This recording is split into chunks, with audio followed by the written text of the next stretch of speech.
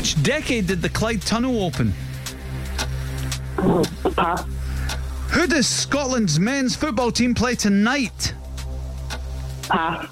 In which ocean would you find the Maldives? Pass.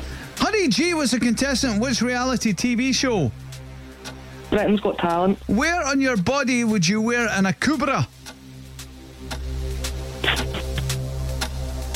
Beat. In Harry Potter, what would you sit on to play Quidditch? Aberdeen. What would you receive if someone was offering you a bunch of fives?